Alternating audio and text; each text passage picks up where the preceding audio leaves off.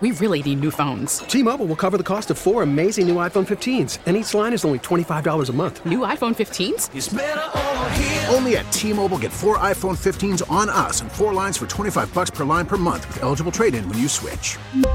Minimum of 4 lines for $25 per line per month with autopay discount using debit or bank account. $5 more per line without autopay, plus taxes and fees. Phone fee at 24 monthly bill credits for well-qualified customers. Contact us before canceling account to continue bill credits or credit stop and balance on required finance agreement due. $35 per line connection charge applies. See T-Mobile.com.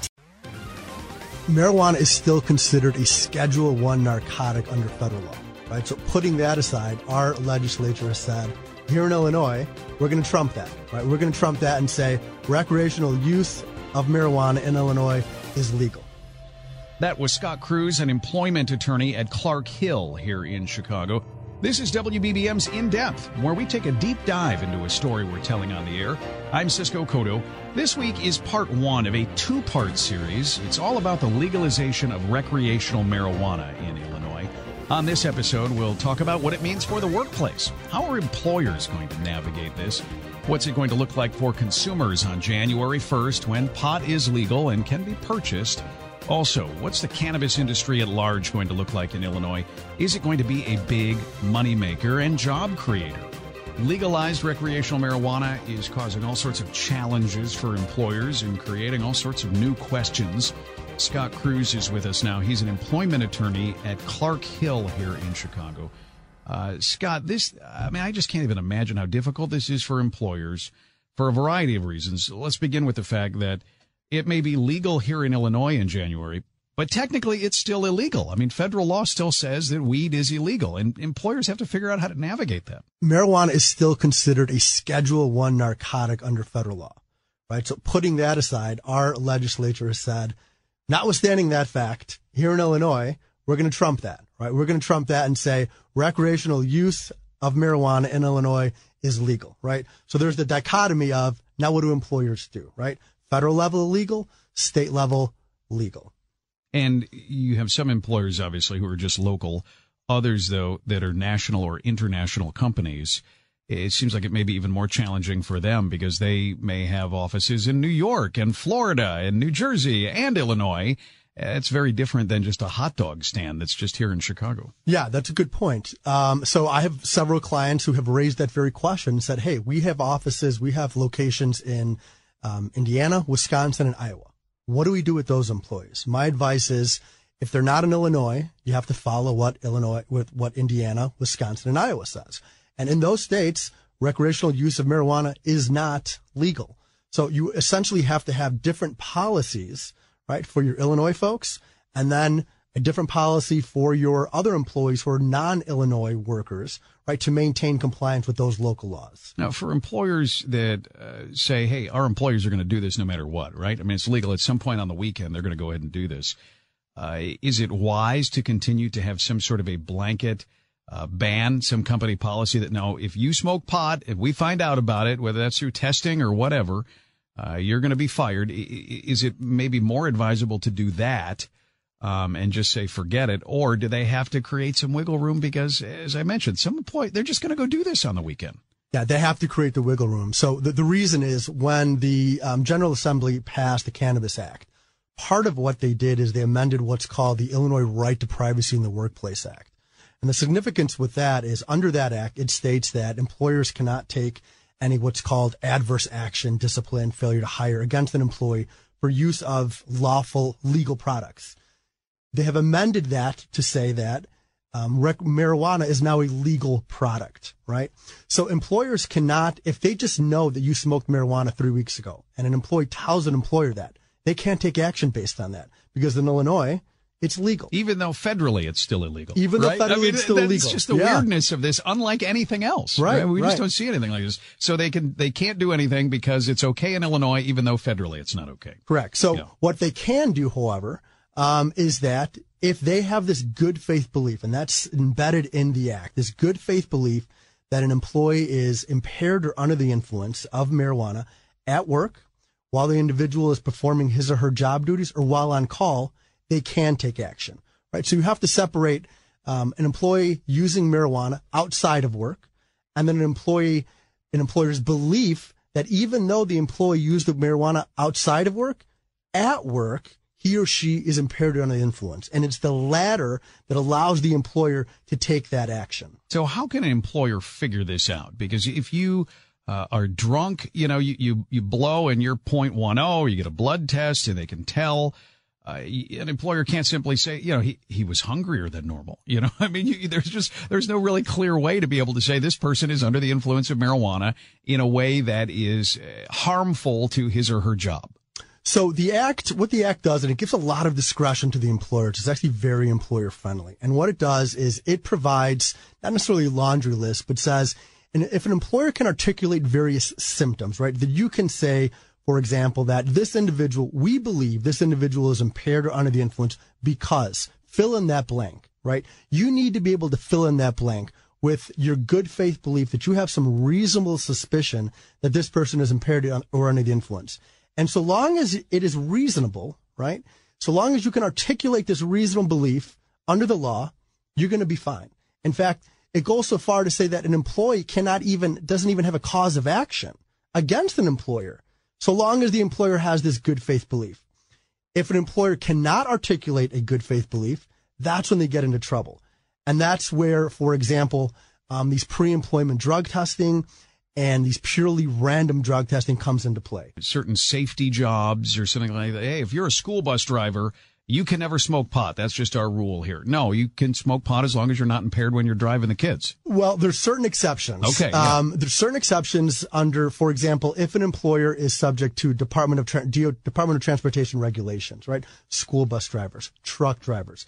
The Department of Transportation has regulations that state you have to have a zero tolerance, right? And so what the act says is that if you are subject to the Department of Transportation regulations, this law doesn't apply to you anymore, at least for those employees who are subject to the truck drivers, the school bus drivers, who are subject to those regulations. That is zero tolerance. For the other half of your workforce that's not subject to that, you have to abide by what Illinois is saying. Scott Cruz, employment attorney at Clark Hill here in Chicago. Thanks for being with us. Really good information. I have a feeling you're going to be very busy next year. Thanks for having me. Now joining us, John Sullivan. He's Executive Vice President of Public Affairs at Cresco Labs, a cannabis and medical marijuana company already doing business here in Illinois. John, give us sort of a thumbnail sketch for people who are not familiar with Cresco. What exactly do you do in the marijuana business? It's medical, but it seems like it's more than medical too. Do I have that right? It is. We are actually one of the biggest companies in the country. We are in 10 states now, and we do everything from growing to packaging to processing to selling, delivery in some states, and to retail sales. What are the benefits of being engaged in every level of the process like that, as opposed to, say, just selling? Sure. It's a new process, right, in the country, really. Illinois became Cannabis 2.0. We were the first really highly regulated state to do this, and Illinois made it pretty complicated. So the ability to do all of the functions, to work through all of the processes really gives us a real competitive advantage. We know how to do every single part of the whole sales process, and we can ensure that customers get the best quality products throughout the whole supply chain. Because that's one of the things I think people are concerned about as it becomes legalized is how do you know that the stuff you're getting is good? And we hear about illegal drugs and how they make people sick because they're diluted with this or mixed with that. Your company and others like yours are going to be charged with making sure that the stuff is good. Sure, and that's the best part, really, of having legalized, highly regulated cannabis. In Illinois and many other states where it is now legal and regulated, you have extensive testing processes that are through labs that are independent. So we have to send out every single one of our products we do. They get tested. They get certified by the state before we are allowed to sell them to anyone. So really, compared to what was once the illicit market, the illegal market, where you didn't know what you were gonna get if you bought it on the street, here you know exactly what's in every one of these products. It's labeled just like any other consumer packaged good. And again, it's tested, which is the most important part. So the consumer knows what they're getting and they know where they got it from. So if there's ever any problem or issue, they know who to go back to talk about it. So for the consumer, for someone who wants to buy legal marijuana, what's this going to look like in January? Because I think some people are assuming, oh, this is going to be like those little caffeine shots or pills or whatever. I'm going to be able to get them at every convenience store. I'm going to be able to get it at any of the big box stores. Anywhere I go, I'm just going to be able, anywhere I can get cigarettes, I'm going to be able to get marijuana. It's not quite the way it's going to work out. It is not that way at all, really. Yeah. So Illinois has really set up, I think, what is going to be the best program in the country. And it is part of a slow, controlled rollout so that we can make sure we do it right. We can make sure that the products are tested, the consumers are getting good product, and they know where they're getting it from. So initially, the only places you'll be able to buy cannabis in Illinois are at 55 dispensaries that were first medical dispensaries. And the reason the state did that is because we know those companies. We know those companies have done a good job, and we know that people are going to get good quality products through those dispensaries. So that's the initial part of the rollout. Eventually, that number of dispensaries will grow considerably. For example, right now the state is going through an application process where they're looking for 75 new owners of dispensaries to come and open up and that'll be happening. Those awards go out in May. As of January 1st, how does this change for the patients that up until now have been medical marijuana patients, where they've had to have a doctor involved, they've had to get certified, you got a card? Now, do they even need that anymore, or can they just come in and sort of get what they want like anyone else? Does essentially get rid of the medical marijuana consumers as a separate category? It does not. There's really a huge tax benefit to remaining a medical patient. So if you're a medical patient, you're certified by a doctor, you have one of the conditions that are listed under the Illinois program, you pay, in the city of Chicago, it's 2.75% tax, whereas I think the effective tax rate for a recreational consumer or an adult use consumer can be as high as 30%. So there's really going to be a high cost savings for your medical patients. But more importantly, there are true medical benefits to the use of cannabis, and we want people to continue to have those conversations with their doctors for all of the conditions that Illinois allows. We think it's important to continue to study that, to find out all of the medical benefits that go along with cannabis, and to make sure that patients continue to be educated about how the use of cannabis can interact with the other drugs that they may be using, and that the doctors continue to monitor it. So what does this look like? I walk in the door into one of the dispensaries. What does it look like for me? Do I walk in and it's like a candy store where there's just a wall of products and I sort of pick and choose? What does that look like? Yeah, so it's, our stores have been compared to like Apple stores when you walk in. Really, there are along the walls, there are all types of educational information. All the product is kept behind the counter in Illinois. It all comes in a sealed condition. It's not like the videos you see, or maybe if you've been out to Colorado where people are picking buds out of jars and things like that. No, Illinois, again, has made sure that it's all tested. It all comes in child-proof sealed containers. See, I thought I just get a bag and I walk along and I just take whatever I want and drop it, and then you just weigh it and you pay. It's like the candy store. Right. Now it's much more like going into Walgreens. Everything is sealed up. You know it's been sealed. You know it's been tested. You know exactly what you're getting. People aren't putting their hands in it or pulling it out of jars. For the people who have never done it before, you're mentioning, you said education a lot. It really seems like that's a big part of making sure that they know what they're doing. And what's education look like? Is it videos? Is it literature? Is it a conversation with someone behind the counter? What does it look like? It is. At all of the Sunnyside dispensaries, we have very well-educated wellness experts. They have gone through extensive training. They've several hours. The state actually requires them to go through a certain amount of training. So we'll have information to pass out to them as well, but it's really talking to those wellness experts and learning, which strains will help me to sleep better at night, which strains might help me get rid of inflammation, which strains can I use instead of maybe a cup of coffee to give me the same type of buzz that caffeine gets me. So, having all of those conversations, knowing what the different strains can do, understanding that and what the effects are going to be before you use it is critical. John Sullivan, Executive Vice President of Public Affairs for Cresco Labs here in Chicago. Thank you for being here. Brad Spirison is now joining us. Brad is publisher of Grown In, a weekly email newsletter covering the commercial cannabis industry, and Brad has been covering this industry for quite some time. Brad, thank you for being a part of this. It seems like a natural winner, whoever's involved in it. I mean, a bunch of people in January are going to want to try this. Several people have already been doing this because of medical issues. Seems like no matter where you are in that food chain in the cannabis industry, man, there's just loads of money to be made, big time profitability. Is that necessarily the case? Or are there some challenges to it that, maybe it's a little more iffy? I think both would be an appropriate prediction here. So on the pro side, we are going to experience the migration of an industry that has largely existed in the black market for several generations. And once that is licensed, regulated, legalized, etc., this opens up a new consumer product category for a larger part of the population. Obviously, we've had medical for the last 4 or 5 years, but yeah, there's a lot more people are going to be buying the plants in its various forms. That does not necessarily mean that everybody who invests in this category is going to do well, because it's a very competitive market. It's a highly regulated market. And we've already seen through the last year, 2 years, big fluctuations around the larger companies, not only here in Illinois, but nationwide and in Canada, where a lot of people have lost money believing it would be more successful more quickly to be in the cannabis industry. So, we don't know yet. License to print money is what they thought. And so you're right. You get all these investors who just get in right at the beginning. They're going to be in on the ground floor. They're going to be marijuana millionaires.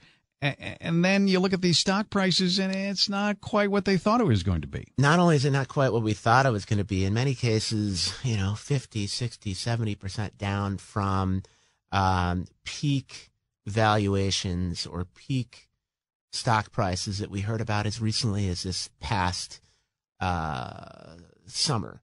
So, I don't know about you, but I remember, just reading through the papers, reading headlines, everything else. This company acquired for hundreds of millions of dollars, or stock prices that we are, over the last couple of months, certainly seeing lower valuations, lower everything.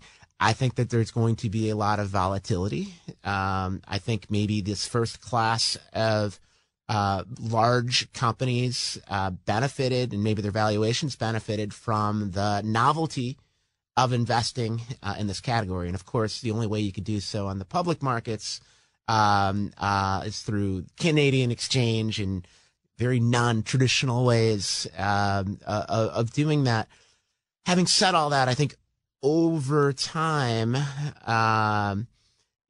there are going to be companies here and nationwide that are going to figure it out. And I think, like everything else, it will evolve into a mainstream asset class where we're going to have some extremely valuable companies and others not so much. It is striking, and you've obviously been covering this, but you've covered a lot of things over the years. It is striking that we have something that was not only illegal, still technically is federally, was not only illegal for so many years, but you were seen as sort of this moral degenerate. If you smell like pot, if the pothead is not really a term of endearment.